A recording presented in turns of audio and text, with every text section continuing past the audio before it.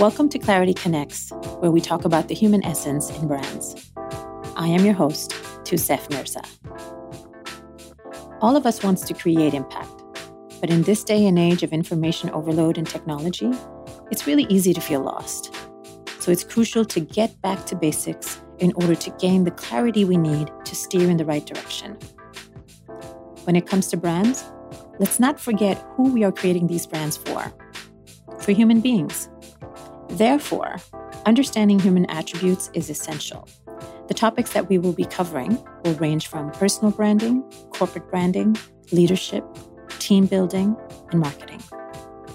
We will also give ourselves the space to contemplate on how to best utilize the power of branding, marketing, and business to create profitability and also genuine connection to human beings and positivity for the good of the world. Thank you for joining me, and now let's explore how clarity connects for creating true impact. Thank you so much for joining us for another episode of Clarity Connects, where we talk about the human essence in brands. Today, I have a really special guest, one of my best friends, and also my business partner, Brooke Vines. Hi. Hi, Tusef. I'm so excited that you're part of this. It's one of the first few episodes, and I can't imagine having anybody else. We have had so many conversations, so this is a great one that we can share with everybody. Yeah, I'm super excited. Yes. So me and Brooke have actually spent the past 4 days and even 5 days, pretty intense days at Adweek in New York City. Most of you in the advertising field know what Adweek is. For those who don't, it's one of the biggest advertising conferences on the planet. It lasts 4 days, and it's not just like one talk at a time. There's usually like about 7 or 8 talks at a time, and you're kind of running around and just taking in as much valuable content as you can. And since me and Brooke went there this past week, we thought it would be a great way to talk about what we learned, sort of like our clarity moments, and share that with you from the human essence perspective. So one thing I have to say, because it's so obvious for looking at Brooke in front of me right now, Adweek, it's our 5th Adweek together. Our 4th anniversary. Our 4th anniversary. 5th Adweek. Mm-hmm. 5th Adweek, yes. So because that's where we actually met 5 Adweeks ago. And do you remember how we met, Brooke? Yeah, I do. We were in line to get books signed by Seth Godin. You know, the great Seth Godin. I was in line to get a book because I didn't get one because I got there too early. But we were in line for an hour and started talking. And by the end of it, I said, well, we're going to be lifelong friends. We just stood here and talked for an hour. Let's go get a drink. And we've been friends ever since. And that is the truth. And then, 4 years later, since then, you've become my business partner. We've done 2 conferences together, one Core Connect talk this year. And now I'm doing a podcast, and we're still like completely passionate and just still excited about where we're going. So thank you for the ride, Brooke. It's been great. A lot of life has happened in the last 4 years. I can't believe it's been 4 years. I know. Okay. So that's just a little bit about us, and so you know a little bit about Brooke. So what we're going to do today is first I wanted to just talk about just a general overarching sort of summary that came through from Adweek this week. And then what we'll do is that each of us will share sort of our top 3 clarity moments, and we can expand on that. So in terms of an overarching notion from Adweek, I was actually really encouraged this year. I really felt that we are heading in the right direction as an industry, that before, in the past few years, we were sort of stuck in the digital and technology and programmatic world. And all those things can be good, but there was a little bit too much emphasis on that, and we were losing a little bit of the creativity and the human aspect. And I feel that this year, and tell me if you agree, Brooke, I find that this year we're really focusing back on genuinely connecting on a human level in terms of what is advertising and how to connect with hearts. Yeah, absolutely. I mean, I think that part of our frustration in coming together in the first place was that people had been reduced to data points and were being commoditized. And now they have figured out how to look at us as humans and use the data to enhance that. So we're back to talking to people as people again. Mm-hmm. Yeah. So I'm super excited about how this is also going to evolve, because now, see, when you think about it, Adweek, because there's so many people that come to Adweek, there's like tens of thousands of people that come to Adweek. All these people are being exposed to these messages. So you know what happens there is actually really important because it influences the industry at large. Mm-hmm. So I think it's great that we're connecting at this level and we're moving forth with that. So now let's go in terms of clarity moments for each one of us. So for me, I'll start.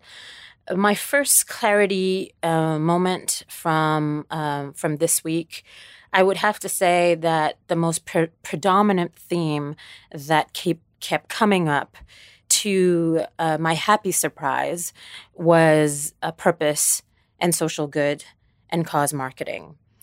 And there was even a stat that was shown in one of the talks, which was that studies now show that 77% of brands could simply disappear and no one would care. And I think the word here that we need to focus on is the word, actually not 77%, well, that's a big number, but it's the word care. So how do you make people care about something is that you really have to understand from their perspective in terms of what matters to them. And even from the very first talk that we got in, I think on Monday morning, we went to a talk with the CMO of Verizon, Diego Scotti, and he was joined by the literally the head of IPG, Michael Roth, the CEO of IPG, and like those are big powerhouses, right? Verizon is huge and IPG is a humongous holding company. And both of them were talking so much about purpose and how he understands, like, for example, Diego was saying just how much about a few years ago, it became really crystal clear that Verizon needed to come from a perspective of purpose. And one thing that Michael Roth said was that purpose-driven brands has many benefits, because it relates better with consumers, it attracts greater talent, and companies want to work with you because they also want to be associated with other brands that are on purpose. We also went to the Social Good Summit, brands such as Anheuser-Busch, who talked about how they are backing up sustainability through their program of 100 plus accelerator sustainability program, where they basically put out all these different types of programs out in the world and find different solutions so that you use less energy and become more efficient in doing all different types of processes. Well, and they're funding startups by being the startup's biggest client. So you have these great progressive people who have come up with this technology to pursue sustainability, but it's hard to get capital when you're a startup. And so Anheuser-Busch will adopt their technology. And then once you have somebody like that as a client, you're set. You're going to stay in business. We obviously saw Lionshare. So Lionshare, this is something that actually I work on with the United Nations Development Program. And it's an awesome initiative that really brings together the purpose part, but also really connects that really well with advertising. So what Lionshare does is that they basically are there for saving wildlife and helping animal welfare. But the way they do that is very ingenious. They actually partner up with brands, and whenever that brand uses an animal in their ads, 0.5% of the media spend goes to Lionshare, and then Lionshare uses that to fund wildlife preservation programs. And what's great about that is that the brand this way can actually sort of almost gain a little bit of the equity of the trust that an entity of service has, such as the UNDP.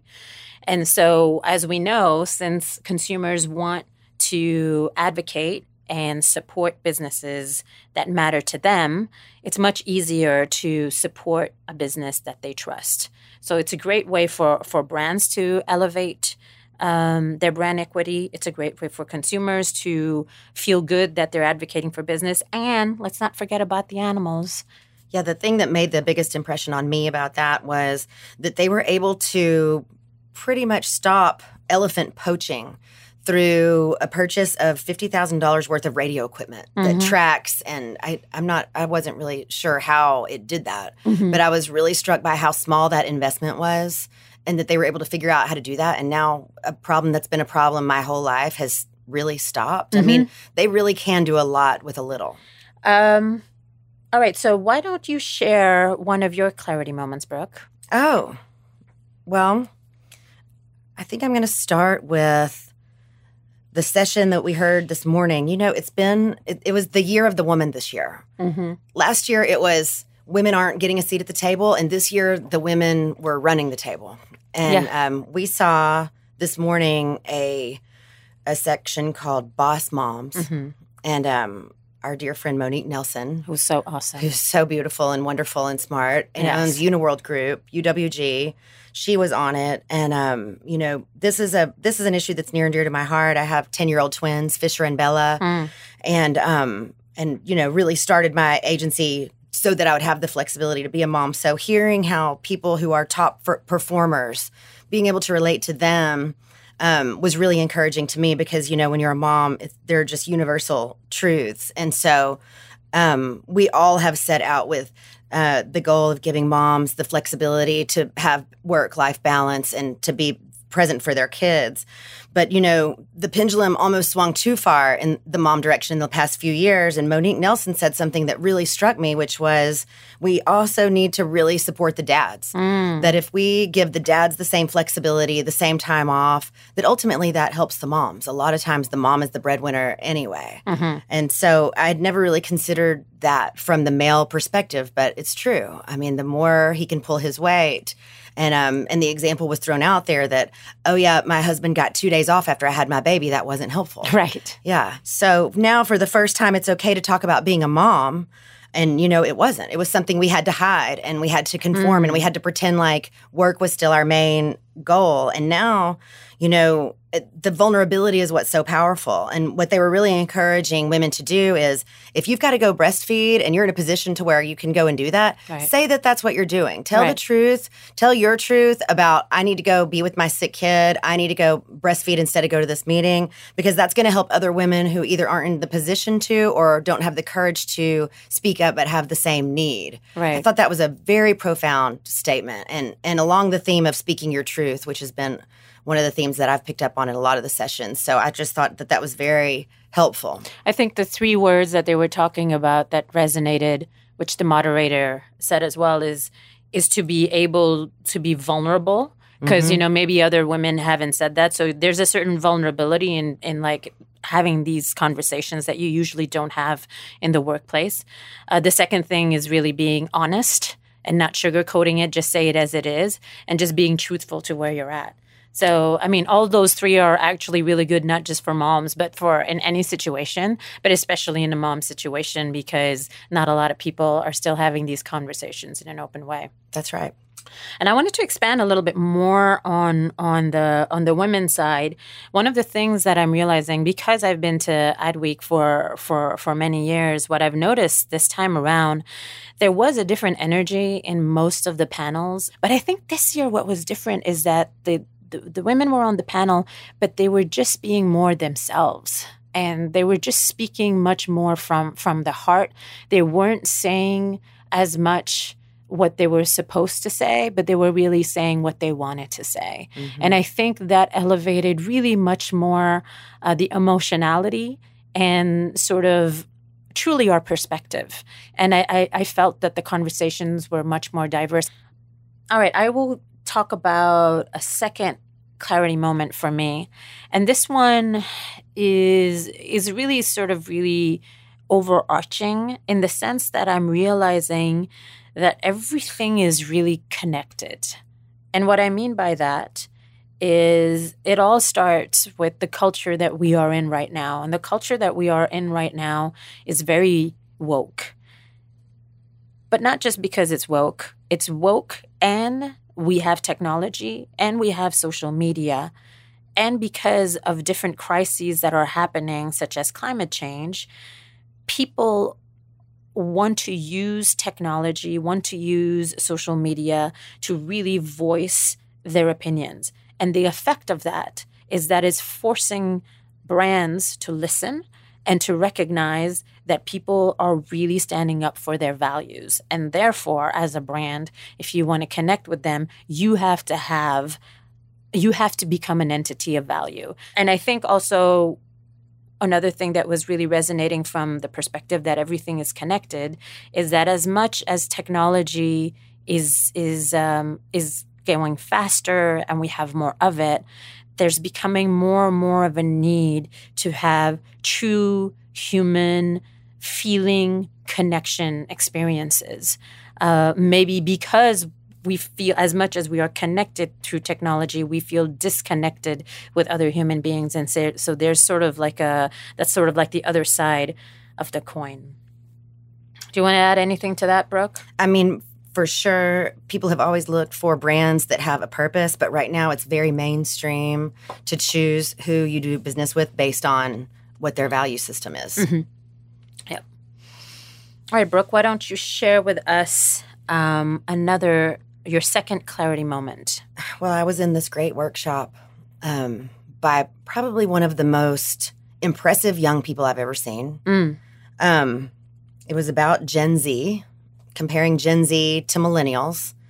And, we had a very different conversation about millennials a few years ago. Can you say, for those of you who don't know exactly the demographics of that, can you say what Gen Z is? So Gen Z are the next group of workers. They're right now 14 to 23. And the millennials, depending on where you look, it kind of varies, but they're about 24, 25 to the upper 30s. Mm-hmm. Most of my millennial friends in their upper 30s don't claim it, but, it's depends on who they're talking to. Okay. But, without everybody knows millennials and what, what they were about. Gen Z is completely night and day different. And the young man. How old was he? He was 20. Okay. Ziad Ahmed, he founded a nonprofit when he was 8 that still exists. It was for teens, still run by teens, called Redefy, and it's about inclusion and acceptance. And when you read about it, it's amazing that an 8-year-old had that kind of vision.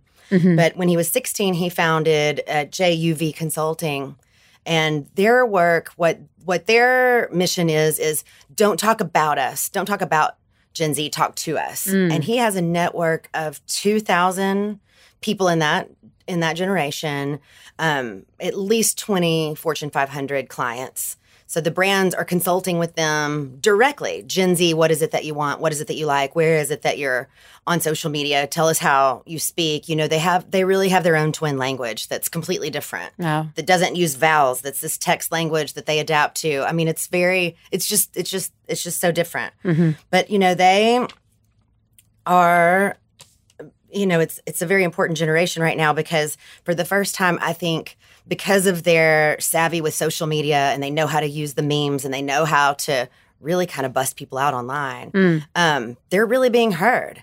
And they're very outspoken already. They are political because they have never lived in a time of peace. They've all lived since 9/11. They've all lived through the financial crisis, through a lot of issues abroad and at home in politics, a lot of mistrust. And so they cannot avoid learning about politics and what's going on in the world because they were born with a phone in their hand. Mm-hmm. So they're not removed from it like we were. I mean, I feel like I had a childhood and I didn't have to know about politics until I was quite a bit older, or at least a teen, So these kids, 59% of them are actually fearful of the future. And so they're activists. And, that we were looking at the Social Good Summit and Greta made such a big appearance this week at the UN. And, she mobilized the entire world to walk out and make that statement last week. You had Emma from the shootings last year. Right. And, I just think about how powerful they don't vote. They can't vote. They don't have a vote. Right. But they have one of the strongest voices. Right. Because nobody believes the grown-ups anymore. Mm-hmm. It's interesting you're talking about Greta and Emma. And one of the things that came to my head when you said that is both of them, what I loved about both of them is that both of them show their frustration. Yeah. And channel it in such an effective way, in a clear way. Just Greta this week. And she's like, basically, we're watching you and we know you messed up and you're not going to get away with it. And I think that's what I mean by even women at large. I feel we're just getting more in touch with our emotions and being to express it. All right, so I will go through my last clarity moment number 3 from me. And it's more specific to a platform that I didn't know that much about, but I was hearing a lot of buzz about it inadvertently here and there, and that's TikTok. And TikTok, how should I explain it? I finally got on it and got an account this week because I wanted to know what the fuss is about. And it's all these really mini videos played by a lot of hip hop music that really the young generation is using just for fun, it seems. Well, those are the ones that I've seen. It's possible. And I did see a couple that had this really awesome art type of short snippets. But it's like a more robust version of the Vine. Remember the Vine? Yeah. You had the 7-second videos that were loops. Mm-hmm. These are longer. They're lip syncing. They can edit. They can put special effects on there right from their mobile device. And what's happening in the culture is things like there's this thing called the Visco Girl that I won't get into, but if you Google that, it's a fascinating thing how someone can put something clever out on TikTok and it goes viral faster than anywhere else. So brands are using it to create, innovative, creative videos, and then the TikTok users will copy that, and then they go viral. So your message is amplified just from people who are bored and want to make videos of themselves. So the thing for me, the clarity moment for this one is to really recognize that currently, right now in September of 2019, that's the hot social media platform that is growing the fastest. And for the moment. But now that we know about it, it's probably on the way out. Yeah, maybe in about 3 months. We still have a 3-month window, I think. And the talk was with the CEO of TikTok. His name is Blake Shandley.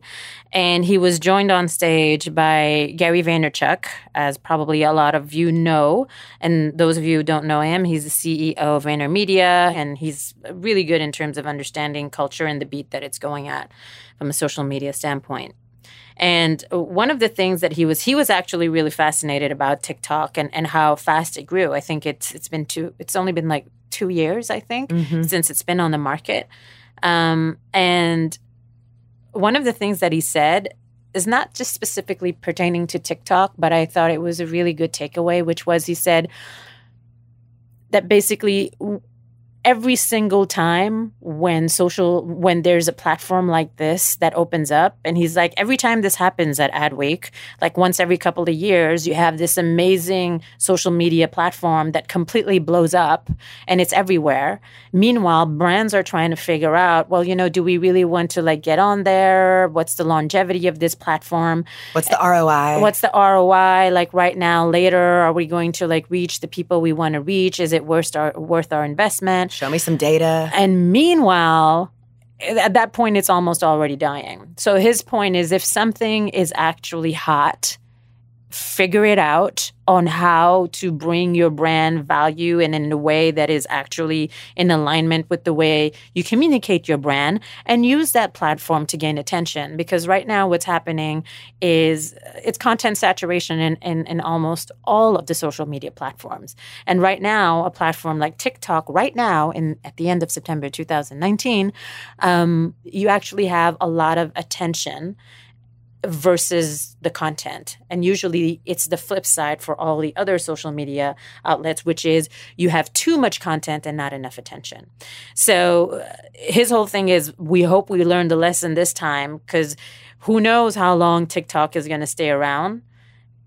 And once it dies off, if it does, and, obviously the CEO wasn't too happy about that as he was sitting right next to him. not my social media platform. Mine is different. He goes, and then we'll have this conversation again. But this is a recurring thing, and people need to understand how to really take advantage as much as possible of a good thing when it's happening. And the other thing that he mentioned about TikTok that I think is obviously applicable to TikTok, but on other platforms as well, is that the reason why it's effective to put branded content on TikTok is that that TikTok figured out a way to present that content in the least amount of friction. And so there's a fluidity that happens, and it's actually not disrupting or disturbing the experience of what the consumer wants to experience, as opposed to, for example, a pop-up on the screen, like when you're actually consuming content you want, and all of a sudden it's high friction because it literally stops you in your tracks. Well, it's very, very native. They've done the best job of native content. So Walmart is doing a great job of this. And I mentioned them. They're an Arkansas company, which is where I'm from. So they have, there's everybody. If you haven't noticed her voice. I don't have an accent. No. Beautiful accent, girl. Keep going. Thank you.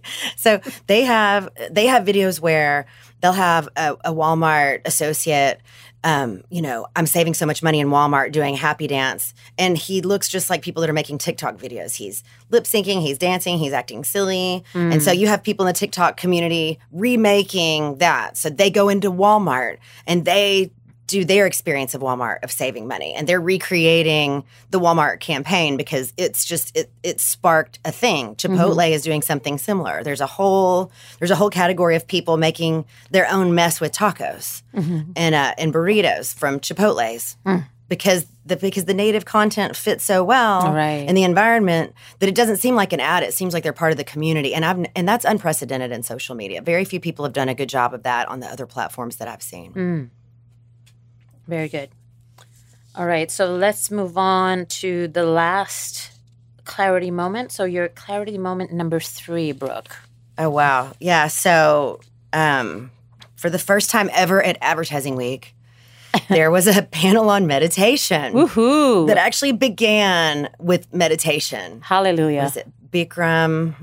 You put your hands above your head and you breathe really hard. I thought I was going to hyperventilate, but it was really powerful. So when I tell you things have changed at Ad Week, things have changed. There's much more human stuff going on. Well, it was mind-blowing to me because, Chusef may have mentioned that we had a conference, but we talked about you've got to connect with yourself before you can connect with your team and take your message out into the world. And this is basically what they were saying in this session. And, when we did our conference, I was afraid of it getting too woo-woo, especially in my hometown, and starting with a meditation. And this one started with not just a moment of silence and controlled breath, but like the hyperventilating, really like let's go into the it was very intense and wonderful. And then everybody was awake and receptive and energized and open to what they were going to say. And but what I found the most fascinating about it really was that Karan Rai, he owns a equity firm called, he's the founder and CEO of Asgard Partners. He's a finance guy. He does consulting. He helps mentor small businesses. The fact that he got behind this and he is mentoring CEOs with this. There was a woman named Amanda who has a meditation company called Ziva. She's mentoring high performers, celebrities, CEOs, anybody that, has a really high stress, high profile job. And the theme is the same. You have to start with meditation. That is going to clear your mind. That is going to give you access to your creativity. And I love that it's becoming a mainstream thing. Yeah. And I love that it's also reaching the capitalists, that it's not just the spirit community. And so when Karan was asked, how do you optimize business? He said, business is a collection of humans, so you can only optimize your humans. So you go be alone and come back when you are the best human that you can be. And he has this system of accountability. He calls it ethos, that every leader has their own ethos, which is who they are when they are the best version of themselves. For example, if you are love, you say, I am love, and then you do something that's not loving, then they'll hold each other accountable by saying, was that a loving thing to do? Do you feel like that's the loving thing to do? And I feel like he said, if you can inspire people to show up as the best version of themselves, then the little stuff just takes care of itself. You run through a lot of the management and HR issues. They just take care of themselves.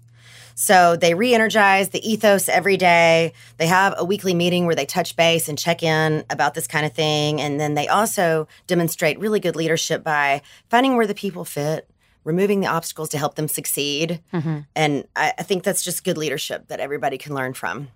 It's good leadership. And also what he is doing and other companies have started to do is to really create a safe place and give permission for people to be in that space, that mindset, that heart space. And that's something that really needs to come from the top down.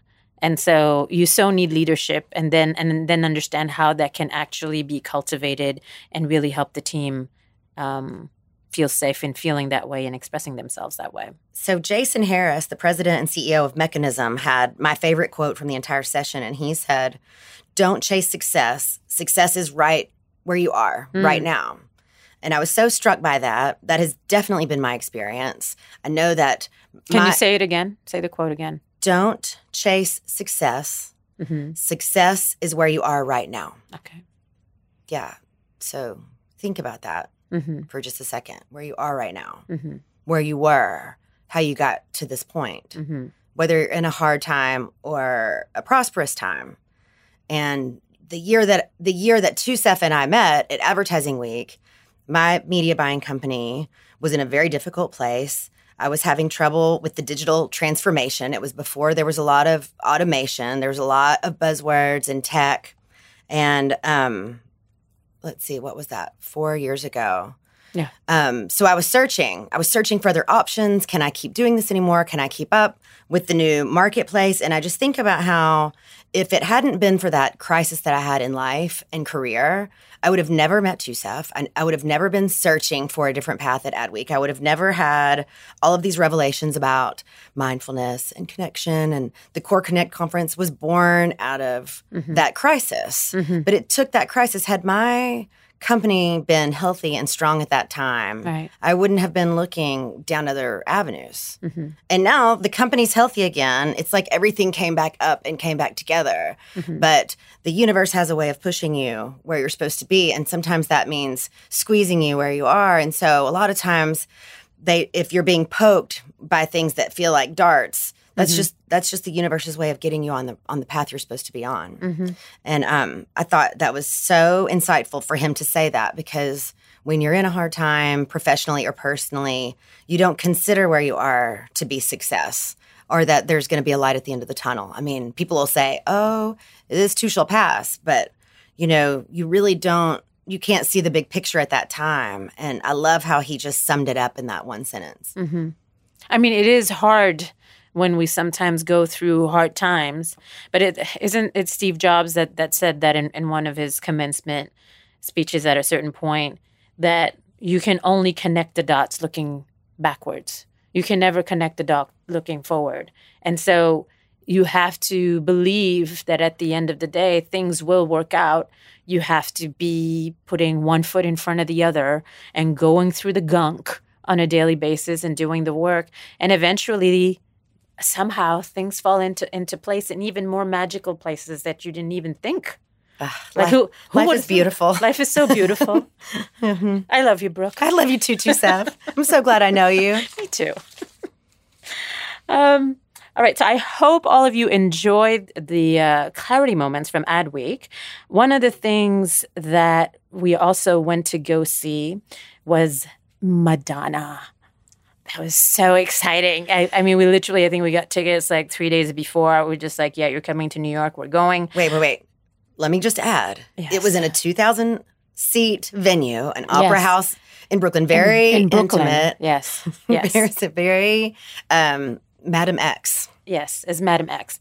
And the reason why we want to talk about this is, we talk about the human essence in brands, and the human essence. And when you talk about creativity, a lot of creativity is also about art, and it's about artists. And this is how they connect with people. And this is why advertising works. Advertising works not just from a technology standpoint, but because of the connection it has with people. And that comes through creativity because it connects with us on an emotional level. And that is really a form of art. And Madonna does her art. And God knows she's an amazing influencer and knows how to use her art. But one thing that me and Brooke didn't foresee when we got out of our cab when we got to Brooklyn was, Brooke, would you like to say? Oh my gosh. I stressed out the whole way about not having enough charge in my phone because I was going to pretty much broadcast live the whole show or videotape it. And as soon as we walked through the door, they locked up our phones. For the entire concert. So I don't know if this was my first experience. Had you ever had that happen? I have never taken my phone. I've never had my phone taken away before, and I felt very violated by that. Brooke is very, very close with her phone. I mean, I'm close too, but she's more close. But so when we mean lock the phones, we literally mean that they said, put your phone on airplane, put it in this pouch, say bye-bye to their phone, and then they somehow like turn a knob in this like gray pouch, and then they give you back the pouch, but you can't open it. They have to open it. It was locked. At the end, it was locked. And so, well, obviously you didn't have to stress out for the battery. But not only was it locked, then she was 3 hours late starting the show. Like 3. So we had 3 hours to sit there. And, people watching probably used to be a lot more interesting in the 80s at a Madonna concert when we were all still under 40. And it was a pretty normal looking crowd. Yeah. For the most part. So yeah, for 3 hours. So what was interesting is at the beginning, I think a lot of people just didn't know what to do with themselves. Because we're so used to, especially if we're waiting for something, everybody's on their phones. I mean, especially in New York City, like everybody's on their phones. And so everybody was didn't know where to look, or you could feel the unease of people at the beginning. And I would say that maybe an hour and a half, or at least an hour after that, like people then started to laugh more. It became a little bit more rowdier. Started to talk to each other. They went to the bar. It was a lot of drinking. There was a lot of merchandise buying too. Oh, by the way, I never buy a concert T-shirt. I think it was $45. So it was interesting how the fact of taking away technology focused us to talk with ourselves and really just be more present. And we just got it actually felt good, right? It felt really nice to actually see everybody not having their head down into a tech device. And there was nothing you could do about it. So it was freeing. So you can't have any guilt about not checking your phone. You can't check your phone. Nobody can check your phone. True. You're free. Enjoy. Fly away, little bird. You You're have free. permission to just talk. But then she said, and I thought it was so interesting, she acknowledged, I know that this is hard for you, but I really wanted everybody to be present in this room for this show. Right. And to just see what that's like. And, when she started her career, there wasn't even a cell phone yet. And so to be present was, in my opinion, forced mindfulness, but also a theme of the week that everybody is starting out with mindfulness. Mm-hmm. And here she had such command over the room anyway because of her performance. But then to have that much command over what's an extension of our body anymore was brilliant. That in itself was art. That was beautiful art. And what she said also was just like, if I was going to do another show, I wanted to look into your eyes. I didn't wanted you to look at your phones looking through me. I want you to look at me because that's how I feel you. And I think that everybody just got really into it. And it was actually just nice to see hands in the air. Oh, it was like beautiful. church. It was like church, like a prayer. People's hands were up in the air. She played like a prayer, which was awesome. Yeah, it was so good. I'm from the Bible Belt. It looked just like a Southern rock and roll church. So there's this like amazing scene that keeps coming up throughout the concert where someone is typing, and it's like this really loud typing, like word for word. And the last words of that quote is, "Artists are here to disturb the peace." And that is a quote from James Baldwin. Ooh, say it again. Artists are here to disturb the peace. I love that. And that was just so profound because, number one, that's exactly what Madonna was doing, right? She was disturbing our peace with the phones. And she's always bringing provocative ways of looking at things so we get out of our zombie state. Mm-hmm. And we also can't forget that when we talk about advertising and creativity, is that it's okay to push the envelope sometimes and to take a risk and to take a chance and see what happens. Because, you know, when you're a copywriter and an art director and you're doing that stuff, like, you want to be able to create. And so I just thought that just motivates me even more to push the envelope, even if it feels uncomfortable.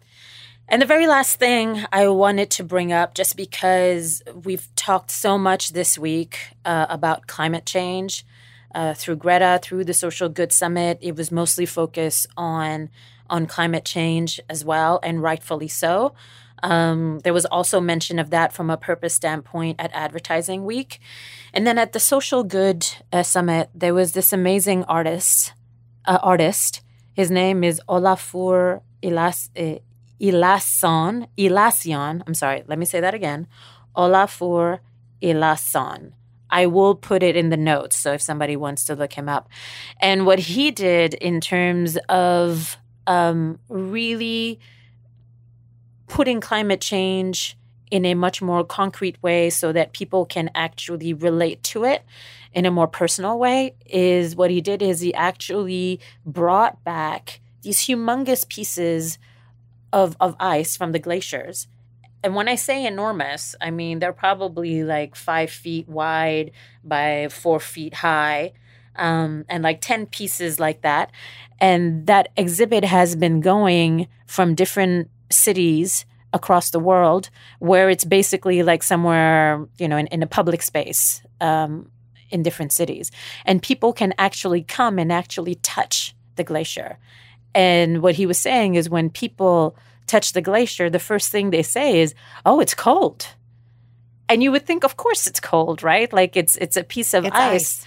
But the thing is that to be, again, it goes back to our humanity and how human beings experience things in a very meaningful way is when we feel something. And to have that sensibility of touching something connects us with the environment in a much more personal way. And by doing so, we are able to understand or be more closer to what climate change is, because we will lose that piece of ice if we don't continue to advocate and advocate for climate justice. And it's melting there. They're watching it melt, right? It's melting and they're watching it melt. Yes, absolutely. So I just find that's the beauty of artists, of making us feel like something that feels really untangible, tangible and feeling. So I just absolutely love what he did. So on that note, I hope you enjoyed our clarity moments and our perspectives from Adweek, from the Social Good Summit, from climate change. There were so many different areas that we were completely excited about. And it's just very comforting and encouraging and exciting to see where everything is headed, where people being more woke, and that the advertising industry and brands recognizing that this is the right way to go from a human perspective and from a social good perspective. So thank you all for joining us. Thank you so much, Brooke, for being my guest. This was so awesome. Thank you for having me on. This has been a lot of fun. Yes, and I'm sure you will be on again. So thank you so much, and I hope to talk to you soon. Bye-bye.